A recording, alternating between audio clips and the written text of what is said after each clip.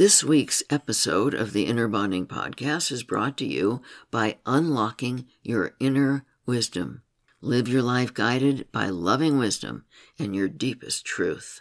In this self-guided online video program, you'll learn about the 2 secrets to at-will divine connection, and you'll learn about what you might be doing that blocks that powerful connection. When you learn how to raise your frequency to unblock your inner wisdom, you'll begin to see many positive changes in your life.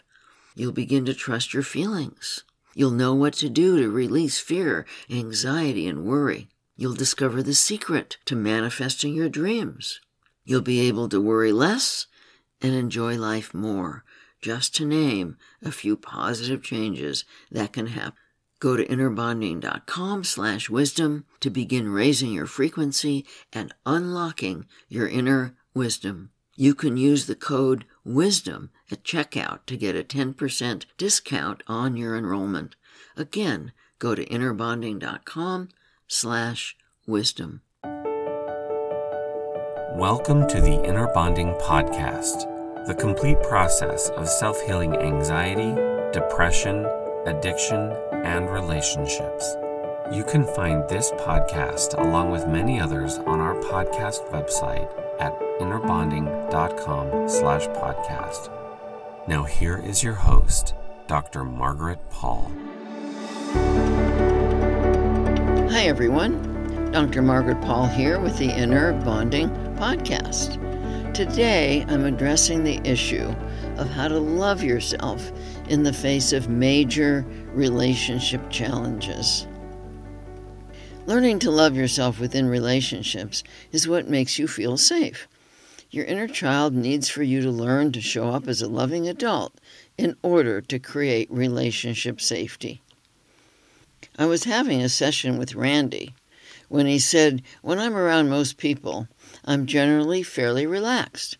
But the moment I'm around my mother or Janine, his wife of 12 years, I get anxious and often angry. I can't figure this out. I love both of them, so why do I feel anxious and angry around them?" "Randy," I asked, "there must be a good reason that you're abandoning yourself around your mother and your wife." "Oh, what just popped into my mind is safety," he said.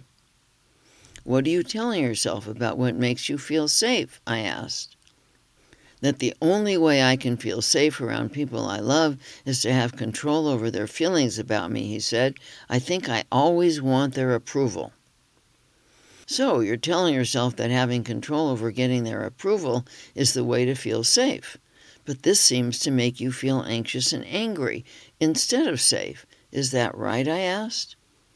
"Yes. But why do I feel anxious and angry?" he asked.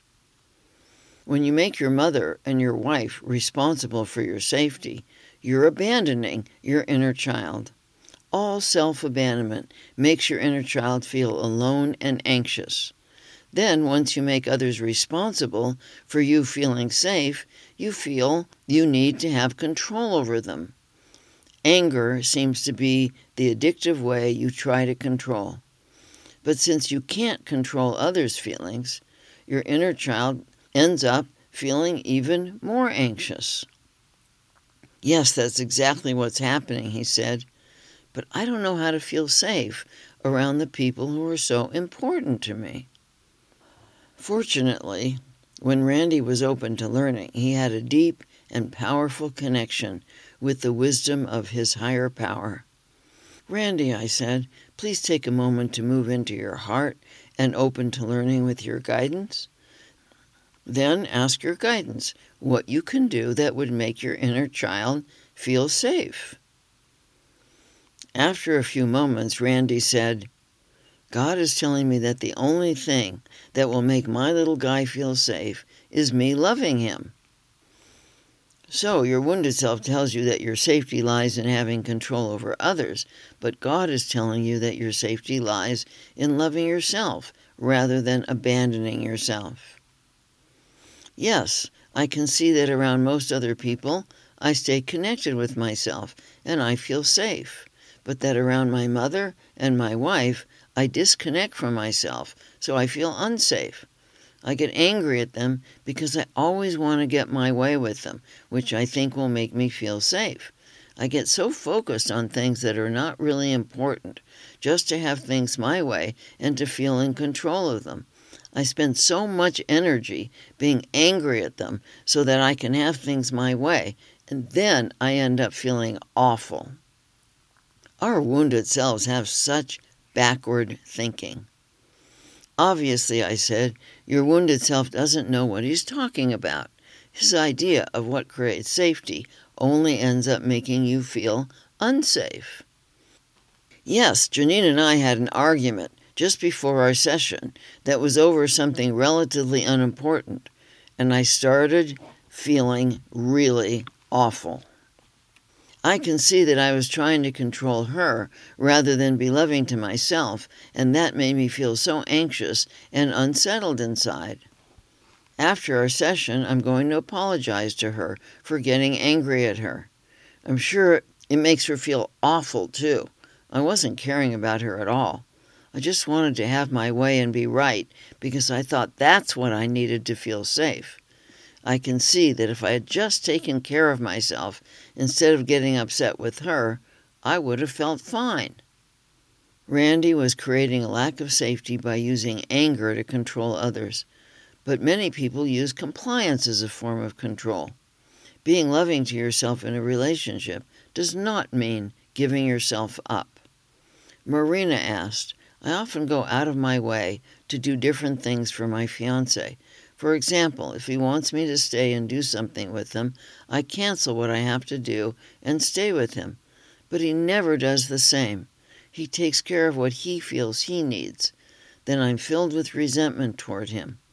Can you explain what is a loving way to be in relationships? Do we just do what's best for us, or do we have to sacrifice at some point to make the other person happy? Marina is operating under the false belief that sacrificing herself is a way to get love. But giving herself up is a major form of control, as well as of self-abandonment, and will always eventually lead to resentment, rather than to a loving relationship. By giving herself up, she is training her fiancé in how to treat her. Sacrificing ourselves says to the other person, my needs don't count. My feelings don't count. You don't need to consider me because I'm not considering myself. You don't need to respect me because I'm not respecting myself. Marina is also operating under the false belief that it is her job to make the other person happy, rather than her responsibility to make herself happy and his responsibility to make himself happy, so they can come together to share their love and happiness. In a loving relationship, we don't give ourselves up and take responsibility for the other person's feelings and then expect the other person to do the same. By not doing these things, we prevent unnecessary resentment from creeping into our relationship. If Marina were loving herself when her fiancé wanted her to stay and do something with him, she would first tune into what she wants. If she wants to cancel her plans and spend the time with her fiancé, then she would not be giving herself up if she did so, and she would not feel resentful. If she tunes in and discovers that she doesn't want to cancel whatever she has to do, then she would kindly say to him something like, thanks. I'd love to spend time with you, but I have things I need to do. Love you. See you later. By honoring herself and what she wants to do, she's letting him know that what she wants and needs matters. If he routinely doesn't support her in what's important to her, then she would need to reevaluate the relationship. In a loving relationship, we support our own highest good and the highest good of our partner, which means that we support each other in doing what brings us joy and in what is important to us. It means we can tolerate disappointment without taking the other's choices personally. Marina asked, do we just do what's best for us, or do we have to sacrifice at some point to make the other person happy? Sounds to me like she is saying that if we do what's best for us, we are being selfish. So she might want to redefine selfish. Doing what is best for us is self-responsible. Selfishness is expecting the other person to give themselves up for us and not caring about the effect our behavior has on the other person. I said to Marina, I hope you start doing what's best for you while also caring about the effect your behavior has on your fiancé. If he's sad that you don't stay and do something with him, you can be compassionate about his feelings without feeling guilty and taking responsibility for them, which is not loving to either of you. A major challenge in many relationships is passive-aggressive behavior. How can we know when someone is being passive-aggressive? We feel it, and we need to trust our feelings. What do you feel when you're being crazy-made with passive-aggressive behavior? Madeline, who wrote to me about this kind of behavior, said it gives her the feeling of being punched in the gut. It's the under-the-radar kind of meanness. She often feels crazy-made by her mother's passive-aggressive behavior. My mom can reasonably deny that she did anything on purpose and tell other people how sensitive I am. Like when she gossiped and I confronted her, she said that she was asking people to pray for me. For what? I wasn't asking crazy. There have been things she said that I literally felt a pain in my tummy, and I could never call her out on it because she can say, I didn't mean that. You're so sensitive. Fortunately, Madeline now realizes that her mother's passive-aggressive behavior has nothing to do with her. She sees that her mother takes her anger at her father out on her, and she has stopped believing anything her mother tells her about herself. When people are afraid of speaking their truth to someone, they may stuff their anger and pain, and then it comes out sideways in hurtful ways. Because it's not direct, it's hard to comment on. My mother was a master at passive-aggressive comments. She was threatened by my father's attention to me, as well as just by who I am. But rather than take responsibility for her own feelings, she would try to covertly squash me. When I got good grades, she would say things like, Darling, this is wonderful, but really, you don't need to work so hard. This made me feel completely unseen, as I wasn't working hard. School was easy for me, but because my mother didn't believe she had much intelligence, she needed to diminish mine. She was angry at me because my highly intelligent father was often teaching me important things that my mother couldn't keep up with, so she needed to covertly diminish and ridicule who I was.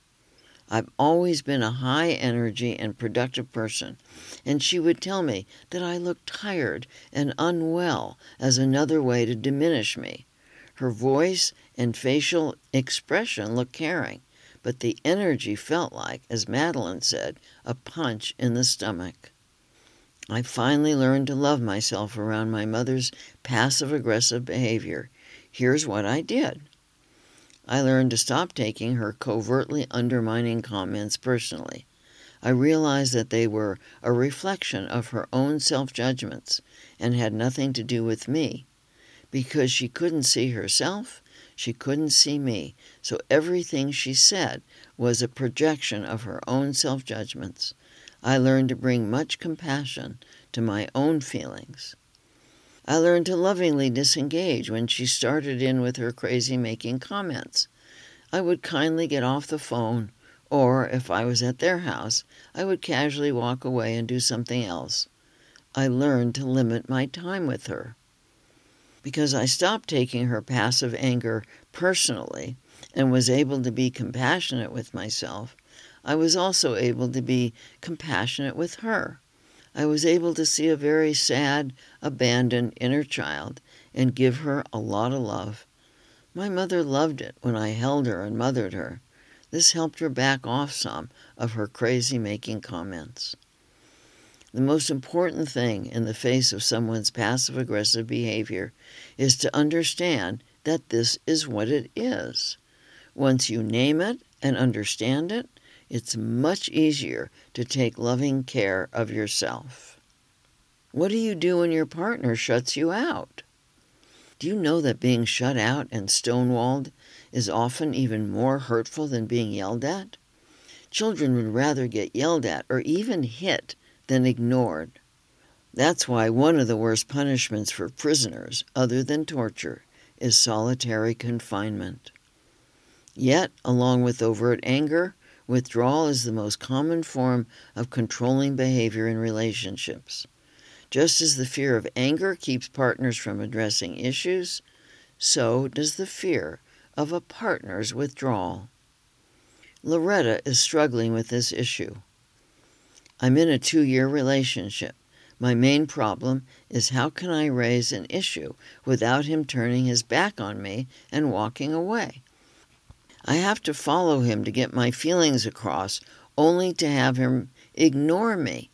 He says that I'm never happy with what he does and feels frustrated that he can't make me happy. The ignoring makes me feel unloved and rejected. I have told him how it makes me feel, but he still doesn't. There are a number of issues here that need to be addressed.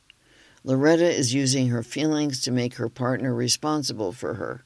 She wants to tell him her feelings rather than open to learning with him about herself and about him.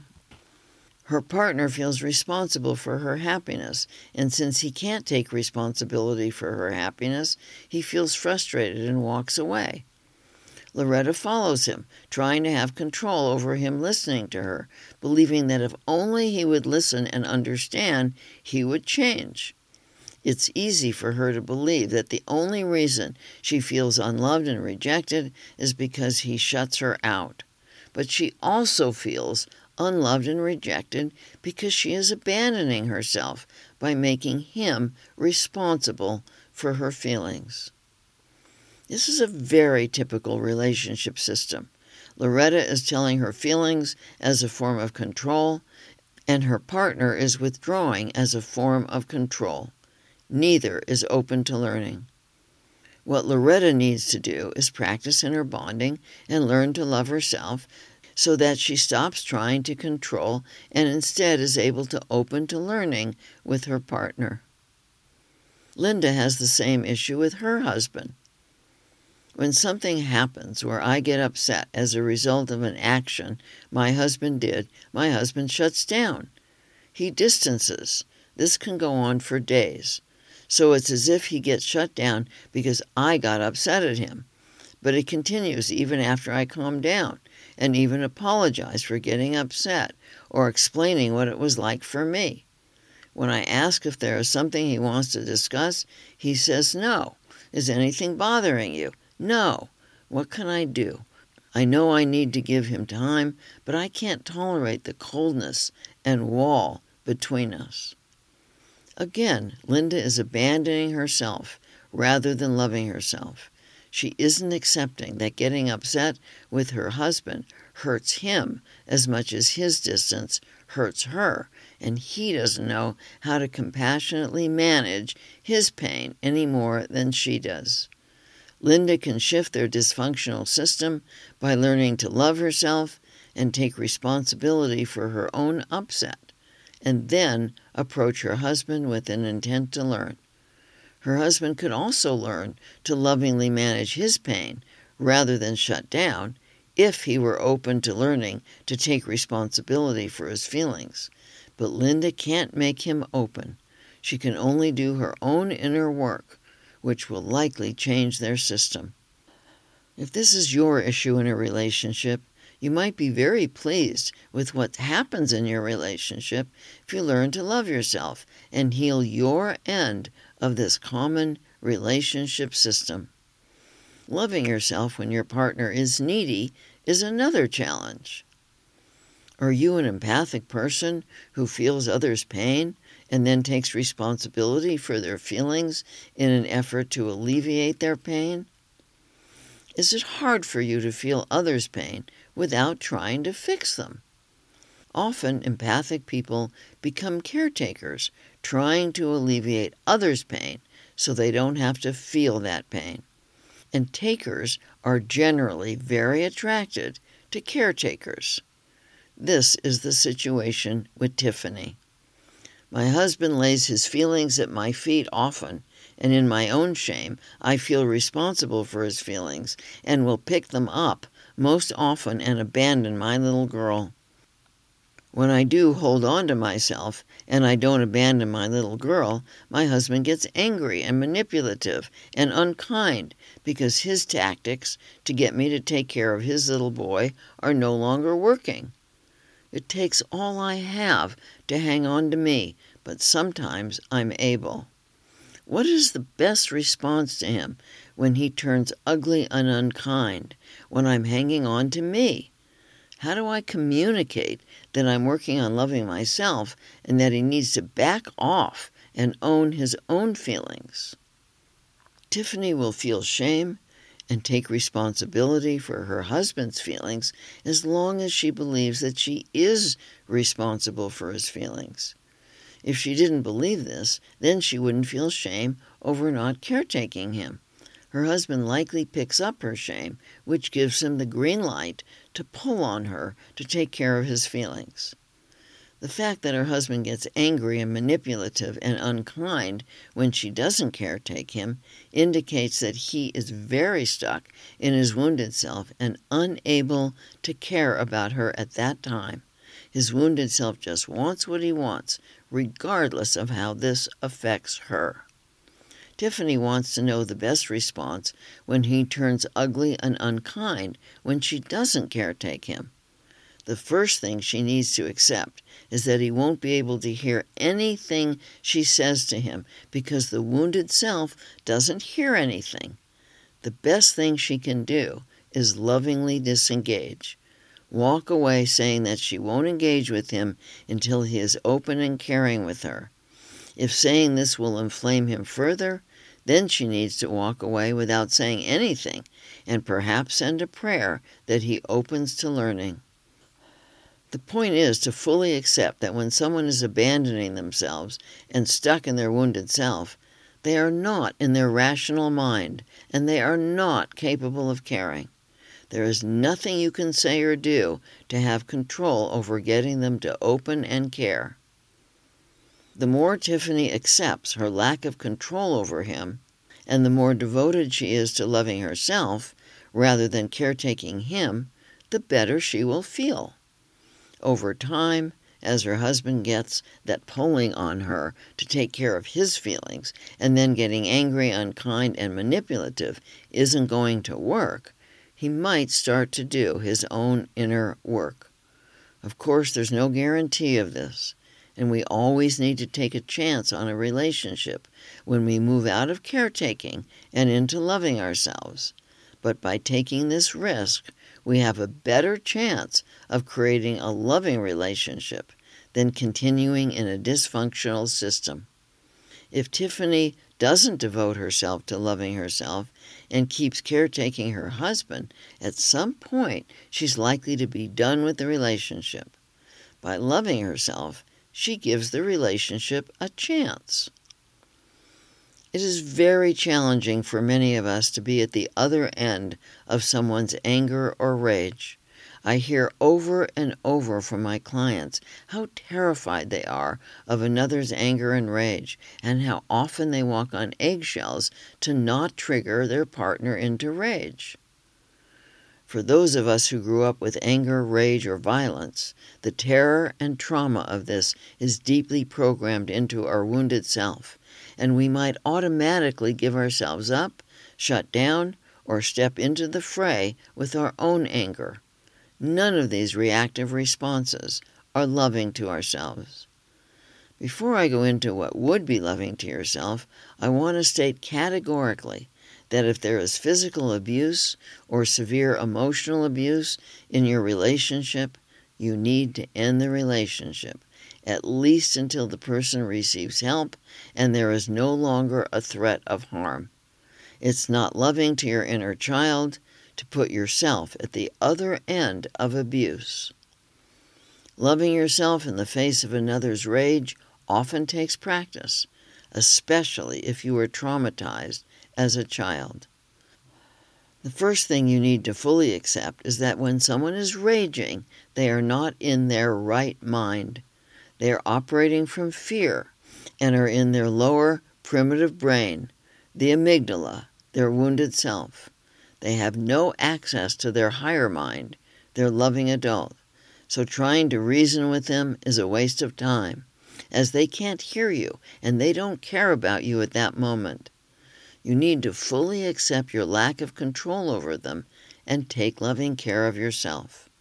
I know it's very challenging to accept helplessness over others, but we are completely helpless over a raging person.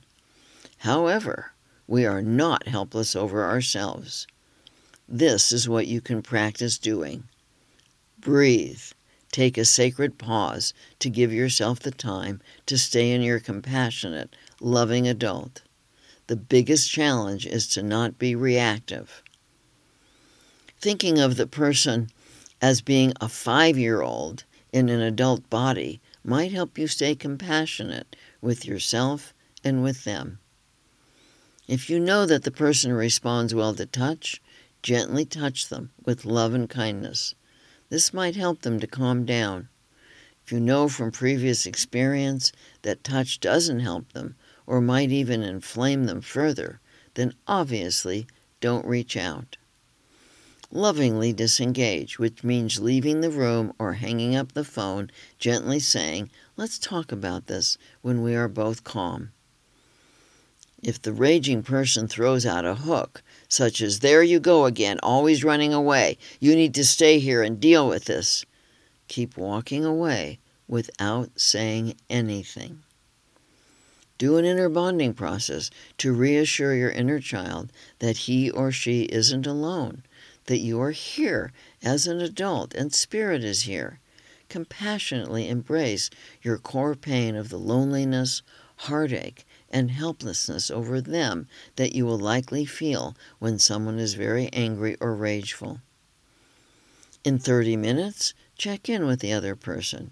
It generally takes about 30 minutes for people to calm down.